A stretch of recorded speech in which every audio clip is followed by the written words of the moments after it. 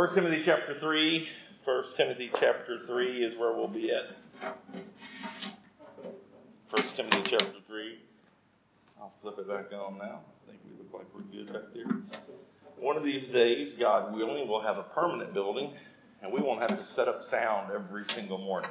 So it always makes it kind of unique. If you can tell, I am fighting a voice issue this morning, which, if you're a close friend of mine, that probably thrills your soul, but it makes it more difficult to preach. But nevertheless, I'm excited to be in 1 Timothy chapter 3. It's good to be back after being off last week. I enjoy being in the church, enjoy preaching, and so we'll be picking up our study of Timothy, and we're going to read verses 8 through 15. 1 Timothy chapter 3, verses 8 through 15. This is the holy, inspired word of God.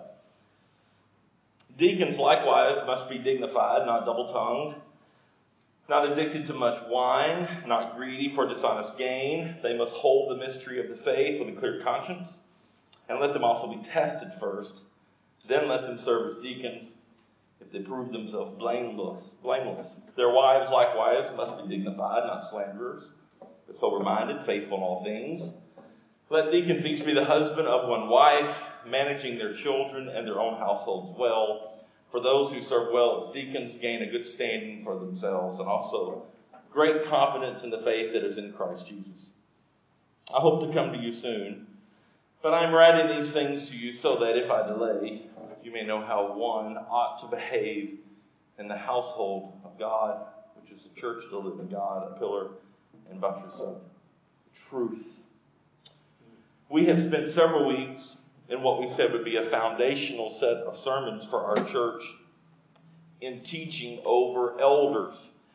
And if I could sum that up, elders is plural, and that is, we believe in this church, and we believe it is right from the scriptures, that every church should have a plurality of elders. That is not a plurality of yes men, but a plurality of pastors, with each pastor having oversight of the church. And now we come to deacons, and we spent 5 weeks on elders. We're only going to spend 1 week on deacons, and that is not because the office is not important, but because many of the qualifications that we speak to, we have discussed in elders, and so we don't have to spend as much time on it. I have been in the ministry since I was 19 in some capacity, either full-time or bivocationally. And I will lay all my cards on the table and tell you that my experiences with deacons has been less than stellar. Must have a lot of deacons in here today.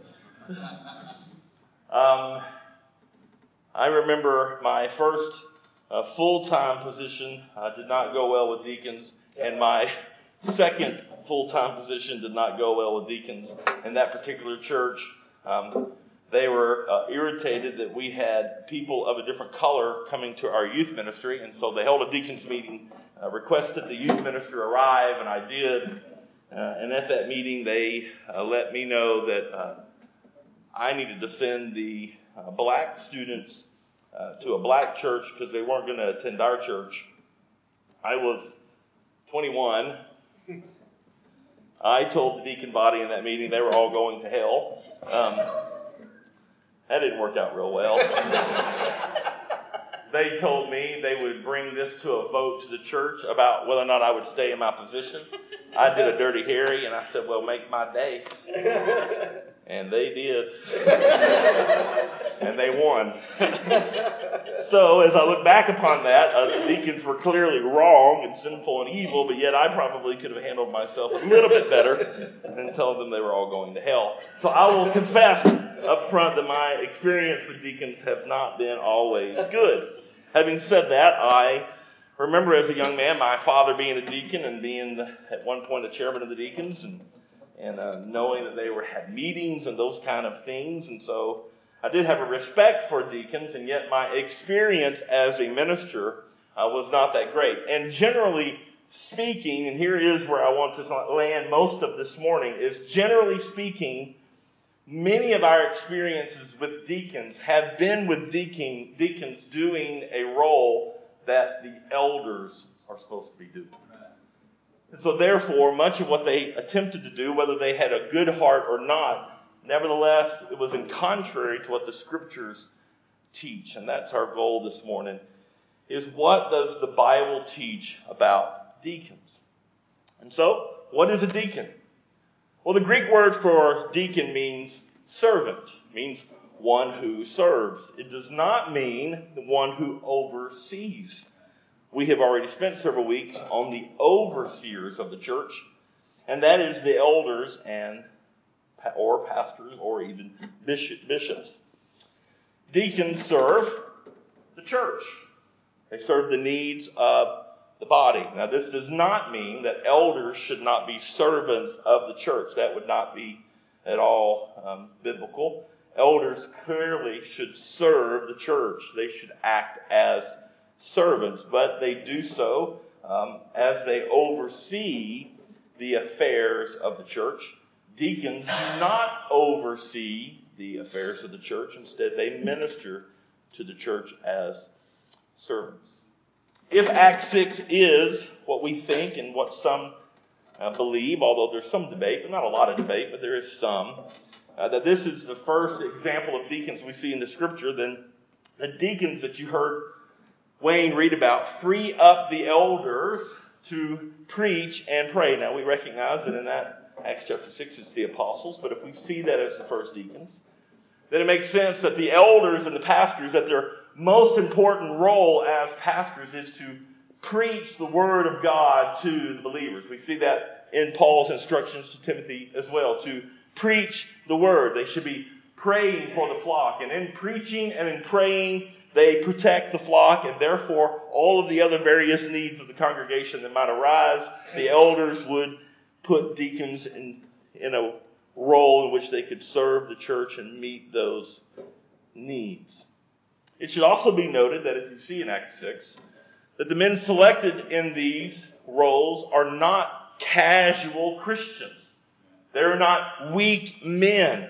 But instead, we see that Stephen is one of these men. And Stephen is a powerful preacher and would go on to be martyred for his faith. And so we see that these men are godly men and strong men and powerful men for the gospel. And yet, it is not a qualification in the list that a deacon must be able to teach. But you could definitely be a deacon and teach, and you could clearly preach as well. And you can teach and preach and yet not desire to be an overseer. There's nothing wrong with being a godly man and being even a teacher and a preacher, but yet not desiring to be an elder in a church. But these deacons, nevertheless, do have some qualifications. And let's move through them quickly, and then we'll arrive at some of the more difficult parts of the passage that I spoke to a couple of weeks ago that our elders needed to meet on before we preached over deacons. That was a fun meeting, wasn't it? Number one, they should be dignified, meaning they should be honorable and respectable, esteemed and worthy. They should not be double-tongued in their speech, meaning they should not be untrustworthy in what they say, saying one thing to this group of people and saying another thing to this group of people, otherwise known as politics. They should not be addicted to much wine. We handle that in our elder teaching. This bothers Baptists because we prefer in the Baptist church that it says they should never touch wine. That's not what it says. It says instead they should not be addicted to much wine. And we've yet to really amen that in this church. There's not be very many drinkers in here. But nevertheless, it says they should not be addicted to much wine. That's what the Scripture says. It's not what the Baptist church says. It's what the Bible says. They should not be addicted to much wine. They should not be greedy for dishonest gain. And you might see in some churches, even in a church that is healthy, That the deacons might be in charge of some of the finances. They might be ones who take the offering. They might be ones who count the offering. And so clearly you would not want someone who is greedy for dishonest gain. They must hold the mystery of the faith with a clear conscience. In other words, they must hold to the gospel. They must believe the gospel. They must understand the gospel. And this idea of it being a mystery is common language that Paul speaks to when he describes the gospel. But they must, as deacons, believe it unwavering, and their lifestyle should be evidence of that belief in the gospel. And then they must be blameless after testing. Now, we said in our elder, when we taught over that Paul clearly does not have in mind when he says blameless somebody without sin. That's clearly not what he's discussing. But after testing these men, they must emerge as men whose pattern of life is godly. And so there's some churches, there might be a process by which to become a deacon. There might be a question and answer session before the church, as there was for me when I was ordained. There was a Q&A in front of the church, etc. And so clearly there may be some path like that, but I don't really think that's what it's speaking to here. I think instead it's speaking to, look at these men, put them in roles, let them handle responsibilities of the church, and let's see how well they do that. We have another qualification that's similar to the elders, and it says husband of one wife. And we handled that in an entire sermon. And I would encourage you to go back and hear that if you were not here for what we mean by the husband of both one wife. Once again, to summarize that, we do not believe that means you could never have been divorced. But we do believe that the character of a man matters strongly. And so it makes it more difficult to have been divorced and to have been a deacon. But we do not hold to the idea that you could never, ever be one. But nevertheless, you should be the husband of one wife. You should be a man who is known for being a one-woman man. We do not want men as deacons who are known as flirts, or who have a reputation for that among the community. And then they must manage their children and household well. We saw that in the elder description as well. They must not have an unruly family, a family that is in disarray, a family that has a tremendous amount of drama. If a family has a tremendous amount of drama, you probably do not want them in the role of an elder, and you do not want them in the role of deacon, because then drama seems to follow that. They must manage their children and their household well. Those seem to be simple, as we covered many of those extensively in our elder teaching. But verse 11 draws us to consider a few more things. Look at verse 11. It says, their wives likewise must be dignified. This is where it gets a little bit controversial. And this is what the elders met on to discuss before we preach this. In the Greek, the word there is not in the original language. It was added to the text based on which way translators determine the translation of the word wives. So here's the controversy. The word translated wives can also be translated women. And so if you translate it women, it changes the view of the passage somewhat. Instead of it reading, their wives likewise, it would instead read, women likewise. Which means the office of deacon could be an office that women can serve in. Now, remember, we covered extensively why women cannot serve in the role of pastor elder. That is not a Baptist idea. That is not a Protestant idea. That is an idea that Paul speaks to that is grounded in creation. We see that. We spoke extensively over that as well. And as much as I might want to do that again today, I would encourage you once again to go to that sermon where we spoke upon that. But we did say that because they would hold authority over men, they cannot hold that role. But we do not see that as a problem for deacons, because deacons do not hold authority, but yet are servants. Now we know this is not the only place that there seems to be a little bit of a translation issue. In Romans 16, 1 through 2, we see Paul say this: I commend to you our sister Phoebe, a servant of the church at Cenchrea, that you may welcome her in the Lord in a way worthy of the saints, and help her in whatever she may need from you, for she has been a patron of many and of myself as well. The word translated servant here could also be translated as deacon, or, since it's referencing Phoebe, it could be translated as deaconess. Now, this Paul speaking in Romans 16 of Phoebe as a deaconess, as an official deacon role within the church? Or is Paul simply saying that Phoebe has been a great servant of the church without reference to an official role? Now we know, as many commentators, I said we believe, as many commentators believe, that Phoebe may actually have carried the letter of Romans to the Romans church, and so that fits with a pretty strong servant role for Paul. Paul seems to reference that she has done this well for not only the church, but also for himself.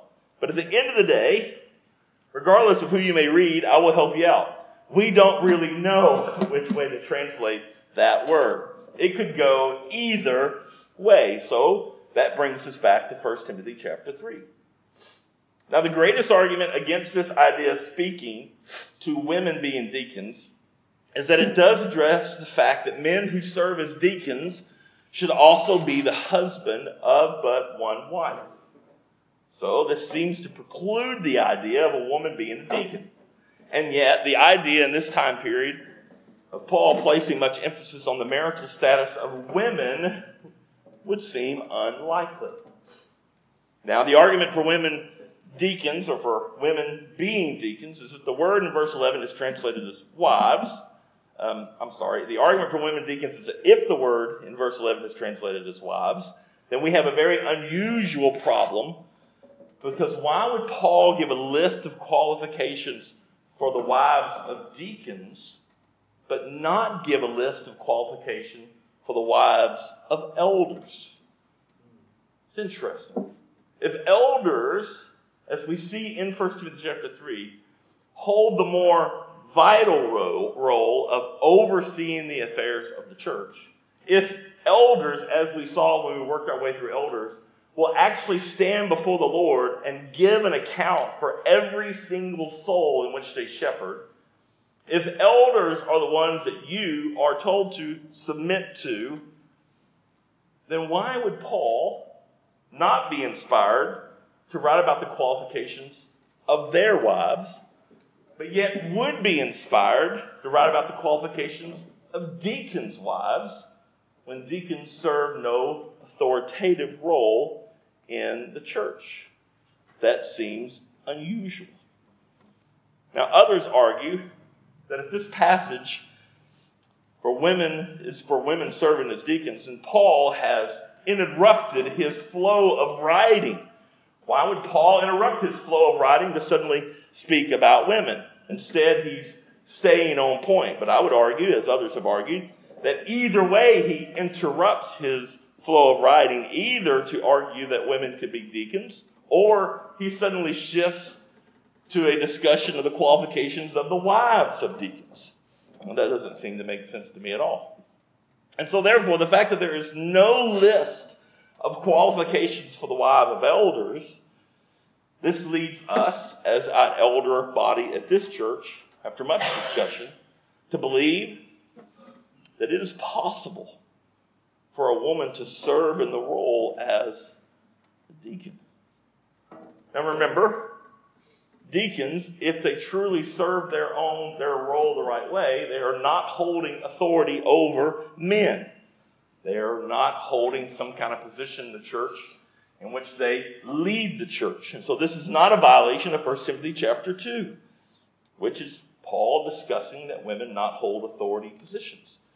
So, after much debate and discussion and reading of the scriptures, we believe that our church should welcome this role in our church, not only for qualified men, but also for qualified women. Not a single amen from a woman. All right, you're out. It's only men. No, I'm just kidding. It's over. You're out. We believe this is important in the church because we want to abide by the Scripture, and we believe the Scriptures teach that. That does not mean that women should not be qualified. Clearly, if Paul is speaking about women deacons, which I truly believe he is, then the qualifications are serious. And they would not be an exhaustive list of qualifications, just like it's not an exhaustive list of qualifications for the elders or an exhaustive list for the deacons. But it clearly says that women must be dignified, must be honorable. They must have a pattern of life that is dignified. They should not be slanderers. Some translations would say gossips. They should not be people who talk about other people. They must be sober-minded. Must have a clear mind. And they must be faithful in all things. So in the end, if we see this as we believe we do, that men and women can both serve as deacons, what do they actually do? What are the responsibilities of the deacons? Well, this is a little bit more vague in the Scripture. We have a pretty clear view of what elders do. They are to oversee the church. They are to preach, and they are to teach, and they are to pray, and they are to protect the flock, and they are to watch for wolves. But deacons seems to be a bit more vague. So we would say, as your elder body, based on this passage, and based on Acts 6, and based on what we can see, that the deacons help the pastors do their roles by helping serve the church's needs that would normally distract the elders from doing what they should be doing, which is praying and preaching the Word of God. These needs are various and change depending on the congregation. And so the elders should be able to identify these needs and direct the deacons to serve and meet those needs. So we believe, as an elder team, we will identify the needs in our church. That may be with widows who may have a need. Could be with people who may be shut-ins in our church. And we're going to, as we put together our deacon body, as we have told the church we are working on doing, our pastors, elders will help direct those deacons on how to meet the spiritual and physical needs of our people. Now, as we said, this can look different in various churches, and I would argue that it will look different in our church even 10 years from now. As the Lord continues to grow our church, and as our elder team grows, and as our deacon body grows, it may change on how they perform their task, but they are clearly to serve the body. Whatever the case, deacons do not exist to fight against the elders. They are not there to oversee the elders, and they are not there to fire the elders. They are to serve the needs of the membership at the guidance of the elders. And this may be a huge shift for many of you who grew up in a deacon-ruled church. But it is clearly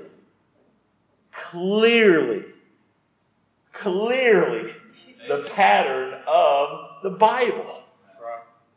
I mean, I don't even know, as somebody recently told me, I don't even know where we got off track here.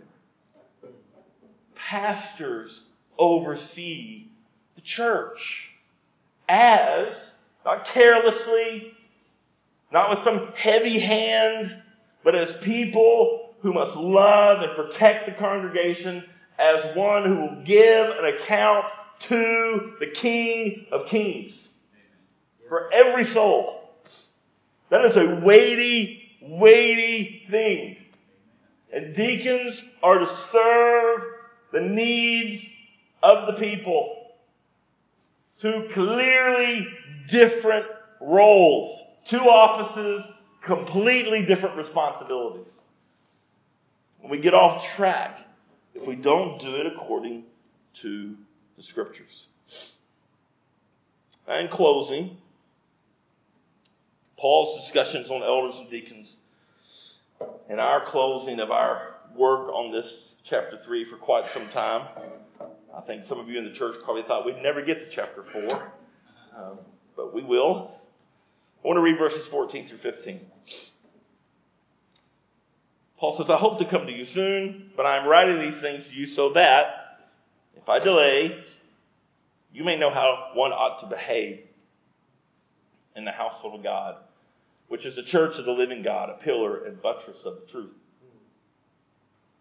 So what does this have to do with the gospel? I mean, I know what some of you may be thinking. I know in our topical-driven church world, I know that in our what can you do for me today church mentality, that spending 6-7 weeks on elders and deacons does not exactly maybe meet your need in some way.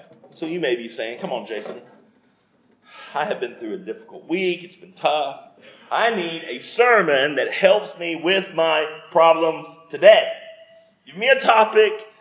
Give me something and preach on that topic so you can help me with what's happening in my life right now. I can be honest with you, Jason. I don't need any more sermons on elders and deacons and blah, blah, blah, whatever else you got. I need something about me and my struggles today. But I would submit to you that you don't need sermons that deal with your specific problem today. What you need is a healthy church. That's what you need. Because a healthy church can guide and guard your soul. And part of what Paul is discussing when he says how to behave in the household of God, I actually read a sermon. I quickly deleted it and tried not to read the name of the guy who read it or preached it, so I would not disparage him in any way whatsoever. But he actually said that this sermon and that whole passage right there about behaving in the church of God is about children and their misbehavior in the church. What? He's on staff. I was just like, I can't believe that. How does that happen? But that's not what it's about.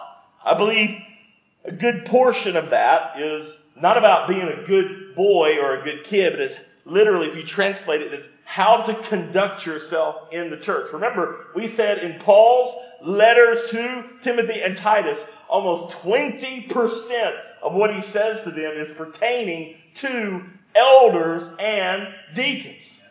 It's a big deal. And he says that if you want to conduct yourself well in the church, if you want the church to behave properly, then the framework of elders and deacons as two completely different offices with completely different roles must be done right. That's what Paul is saying here. That the structure of the church matters. This matters. I guarantee you, if you have grown up in the church, you and I went to lunch, and I asked you to tell me about all the struggles you've ever seen in the church, bad things that have happened, almost every single one of them is either with a deacon body who was in the wrong role and got out of control, or it's with a single pastor-led church and when the pastor got out of control. Almost every one of them. And most of the people that you know who won't go to church anymore because they got hurt by the church, it's almost identical, the same issues that they dealt with. This matters to the health of the church. It's important that we get this right. Because the church, this gathered body of believers, is the church of the living God. A pillar and buttress of the truth. So if we see the Scripture teaching something so clearly, we should abide by that teaching.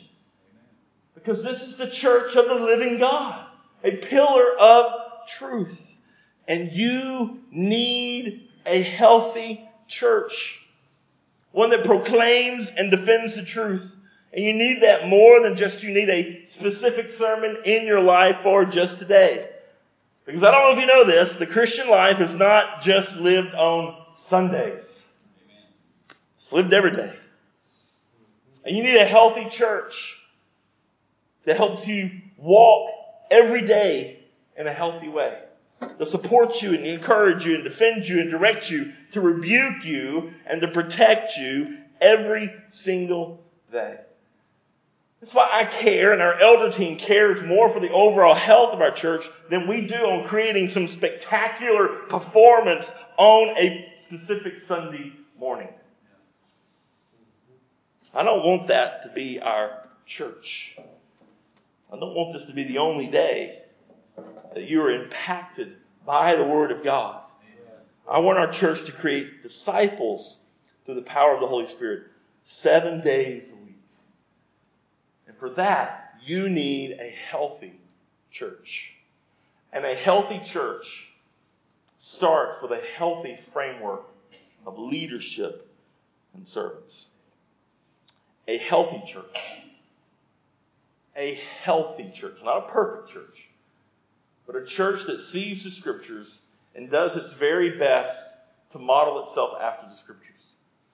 There are some vague things in the Scriptures, and I want to always be a pastor who says, we do this because we clearly see it in the Scripture, or we do this because we don't necessarily have this in Scripture, but we've decided to do it this way based upon these verses in the Scriptures. So I'm not talking about a perfect church, but instead a healthy church. But a healthy church is a proclamation of the power of the gospel. That's right. And we need that. You might say, well, what is the gospel? I'm so glad you asked. Here is the gospel. That you were born into sin. No one taught you how to sin. You sin all by yourself, naturally. You can't even tell yourself, I'm not sinning today. And you will still sin. And that sin separated you from a holy, holy, holy God.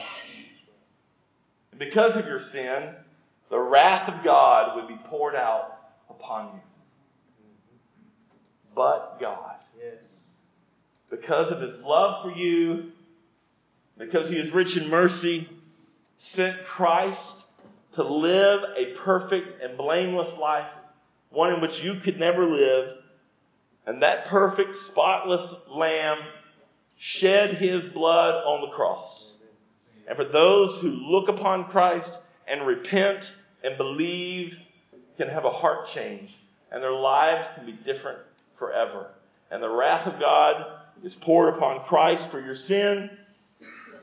Jesus takes your sin, and you get His righteousness. And you are brought back into a right relationship with the Father. Those who choose not to will suffer eternal damnation. The only justice for your sin is hell for eternity. So you might say, well, how do I become a believer today? Don't I need to say a set of magic words, or doesn't Keith need to play Just As I Am about 4 times in a row, and we have just the right lighting and all that, so you come down and you take my hand and we do that? No, you don't have to do any of that. Here's what you need to do. You need to do what Jesus said, what the disciples said, constantly throughout the Scriptures. Even as you were in our class this morning, on Hebrews 11, we heard what Noah did. You need to repent and believe. Repent and believe in Christ. And we'll know whether or not that is a real decision by you, not by the words you say, but by the fact that your life will never be the same again. That's right. Not perfect, but you cannot meet the God of the universe and not be changed. That's right. And so, he who has ears, let him hear the gospel. And may you repent and believe. As Keith comes to lead us in a time of worship, I would just remind our covenant members, this is an important teaching for our church. You've survived the deep and extensive preaching over elders and deacons, and I pray that we are a healthier church because of it. You need a healthy church. You need healthy leaders, and you are a part of that by holding us accountable as your leaders so that we can love and protect you in the right way. So I would ask you to always pray for us. Pray for us. We need your prayers. Don't just lob up one every other morning. Pray for our pastors. Pray specifically for us that we would be protected from sin. The same things that pull upon your hearts pull upon ours. We need prayer. Pray for us. Pray that we be encouraged. Pray that we would watch our life and doctrine closely, as Paul would tell Timothy, that what we preach, we go out and live out ourselves. Pray for us. We need it. Let's pray before the Lord. Lord God, we do thank you for this teaching of your word, Lord. I pray, Lord, that our church would hold these two offices distinct. Lord God, that we would see them for what the Scriptures call us to with regards to these roles. Lord God, that we would take them very seriously.